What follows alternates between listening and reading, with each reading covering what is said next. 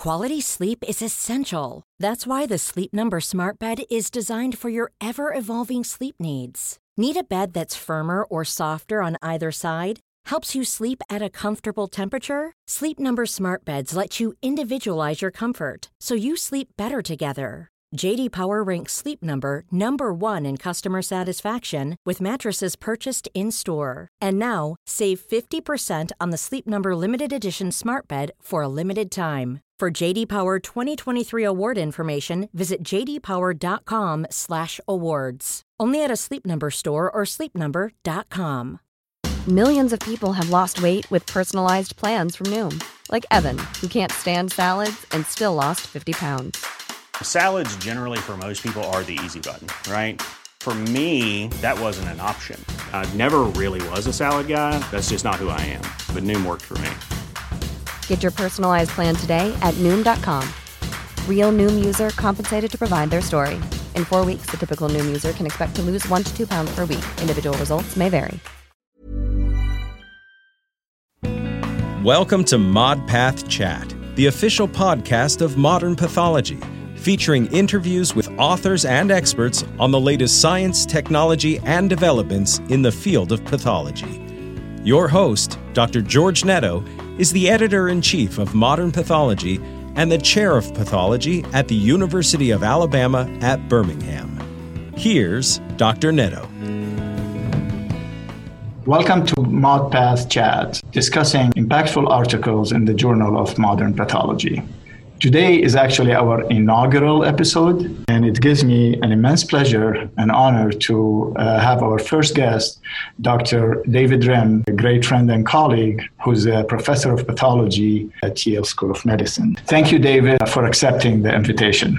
Thank you, George. I would like us today, in the few minutes that we have, to discuss your recent article that is currently online and will be in print next month's issue of Modern Pathology. I'm specifically talking about the article assessing PD-L1 evaluation in breast cancer. So let's start with addressing what led you, what is the objective or the main question that led you to launch this multi-institutional study? So thanks for giving me this opportunity, George. I really, this came about because PD-L1 assessment in breast cancer is not the first time we've had to assess PD-L1, and PD-L1 assessment in lung cancer predated breast cancer by a couple years. And when PD-L1 came out as a target, there were multiple assays for the same target. And multiple ways of assessing the target in terms of subcellular localization.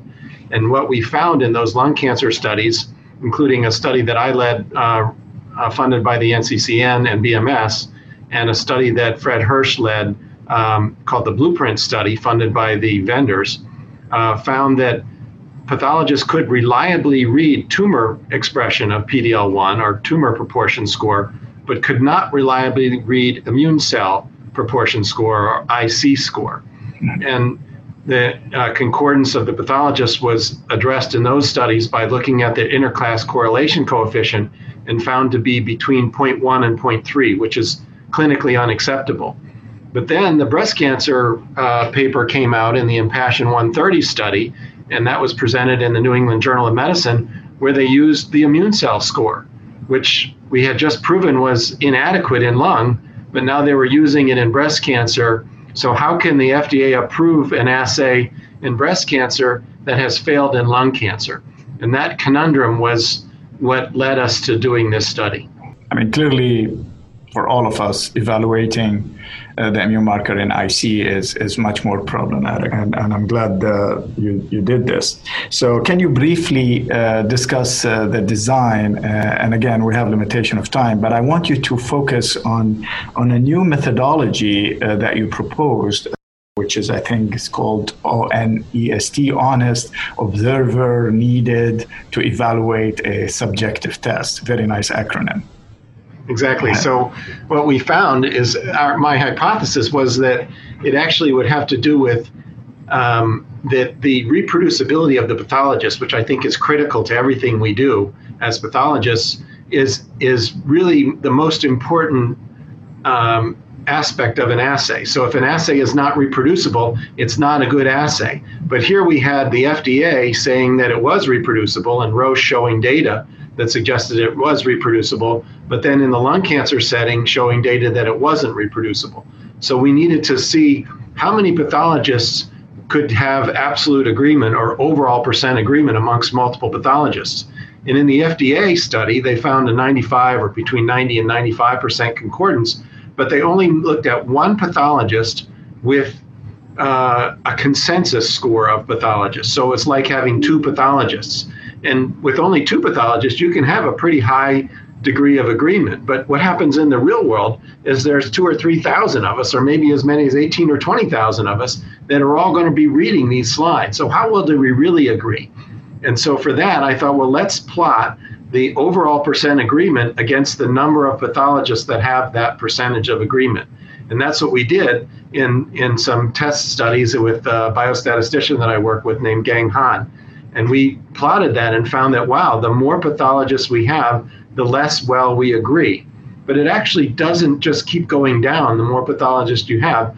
What happens eventually is it plateaus. And where it plateaus, the number of pathologists at which it plateaus, and then it just stays pretty much steady along that plateau. And where that plateaus, I would predict that's the behavior of that assay in the real world.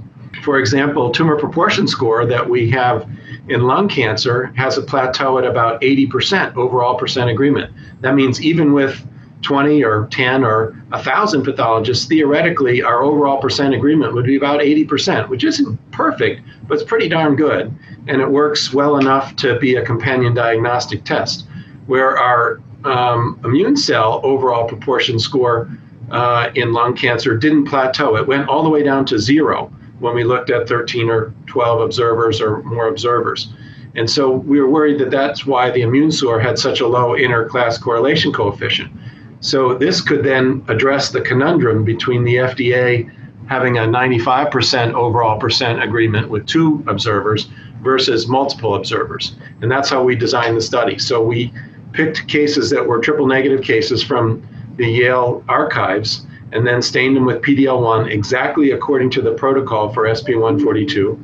And then we scanned all those slides in and had 18 different, actually 20 different pathologists read them. Only 19 of those pathologists returned their data in a timely fashion, 2 weeks. And so there are 19 pathologists in this study. And the way we chose the pathologist was Emily Reisenbichler, who's a rising star pathologist in our Yale pathology department, chose people that she knew in the breast cancer world. So 15 of the pathologists were breast cancer experts, and the other 4 came from the CAP immunohistochemistry committee. And so that's how we kind of designed the study. Basically, we all read them, and then Gang Han analyzed the data on the basis of the observers needed to evaluate subjective tests, an ONEST plot. You may have said that, but those were whole slide images that you sent. These were all scans as if they were reading, and the training was the same training you would get if you were just working in a private practice or an academic setting, where you went online and looked at what was available online, take a little bit of online training, but no formal courses. Now, Ventana has subsequently offered training courses, but at the time this study was done, there was no available training other than the online training, which is what we thought people would use in the real world setting. So I guess to focus on the ONEST, which was one of the findings, is you hit a plateau, and that number of pathologists was around 8 to 10, if I recall. So, exactly. At 8 to 10 pathologists, we hit a plateau at about 45%, 42%.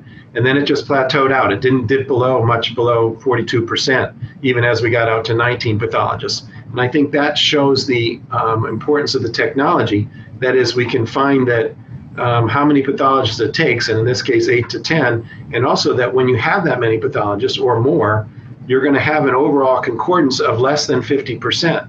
And it's very interesting that what was just announced by Roche in a press release 2 weeks ago is that the sister trial to the Impassion 130 trial, the Impassion 131 trial, where they're using paclitaxel instead of nab-paclitaxel, failed.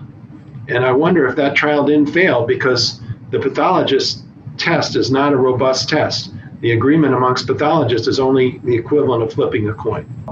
So I guess the way I thought about it, one of the conclusions is the companion diagnostic trial should have baked in 8 to 10 pathologists and pass that test, get that plateau at least, in order to design the teaching or the focus training to be appropriate. Is that what? That's the message of the paper, is that pathologists want to perform well. We work hard and we trust our eyes, but we also think that we're, as a specialty, we're quite reproducible. When we diagnose a cancer, regardless of who you show it to, if they're well trained and board certified, they're going to give you that same diagnosis. So we need that same kind of confidence in our ability to read immunohistochemistry. And I think the way we develop that is make sure that the people who are developing the tests adhere to strict standards, so that when pathologists are asked to read those tests, we give highly reproducible and accurate results. And in order to do that, this is a way that we can lead the test developers, the biotech companies and the pharma companies of the world, to be sure that their test is robust prior to presenting it to the FDA. And in fact, I was fortunate to have an audience with the FDA, Rena Phillip and Julie Beaver, regarding this.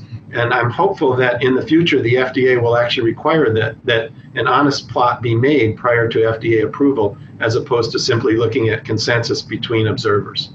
Very reassuring to know.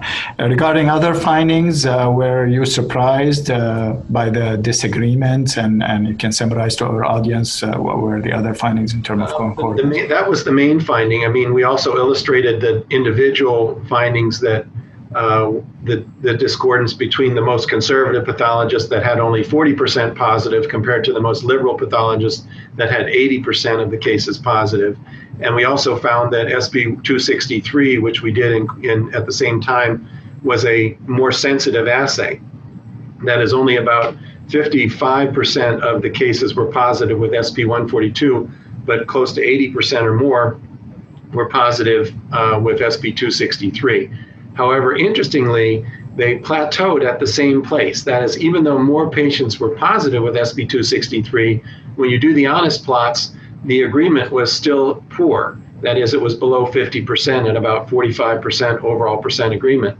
And I believe that is about the nature of the test, not the antibody or the assay itself, but what we're trying to read. That was immune cell expression was sufficiently challenging for pathologists to read and sufficiently poorly defined that regardless of which assay we used, we got the same overall percent agreement when we had multiple pathologists reading it, which was unfortunately quite a bit below 50%. Do you think whole slide imaging had anything to do? Do you think that was a weakness as opposed to pathologists in real world? That's a great question, George, because in the real world, we read glass slides. But in 5 years from now, I think we're all going to be reading whole slide images on our computer monitors. And already the studies done by both Philips and Leica have shown that in their FDA approvals that in the real world, reading slides on your computer is equivalent to reading glass. So I didn't think we needed to reprove that data. I think that data was supported by the FDA approval of both the Philips and Leica machines, and they're proving that reading slides as glass, whole slide tissue slides versus reading images on your computer doesn't dramatically affect your outcome.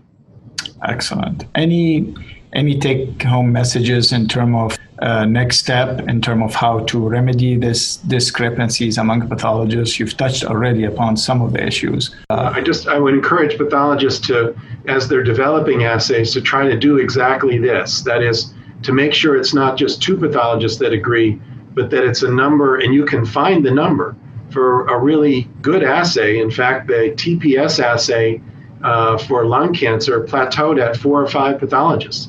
That is, the better the assay, the more likely you are to have the plateau of the honest plot occur at a fewer number of pathologists.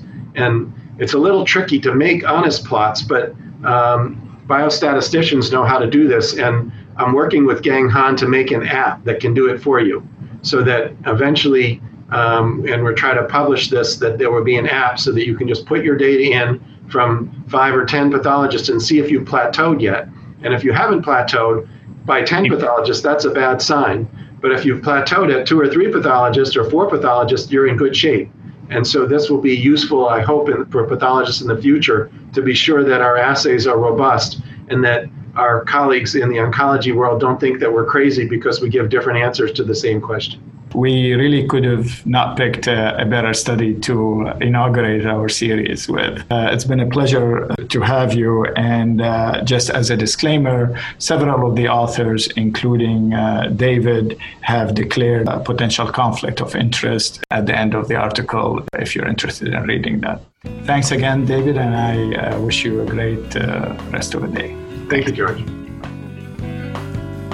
Any opinions expressed in this podcast are the speaker's own and do not represent the views of Modern Pathology, Springer Nature, UAB, or USCAP. Your ModPath Chat host and scientific director is Dr. George Netto. Producers are Christina Crow, Amber Jackson, Dr. Sarah Jang, and Dr. Catherine Ketchum. Technical direction is provided by Kaminsky Productions. Music by Mitch Neubauer. Thanks to the authors, reviewers, and editors of Modern Pathology for making this podcast possible.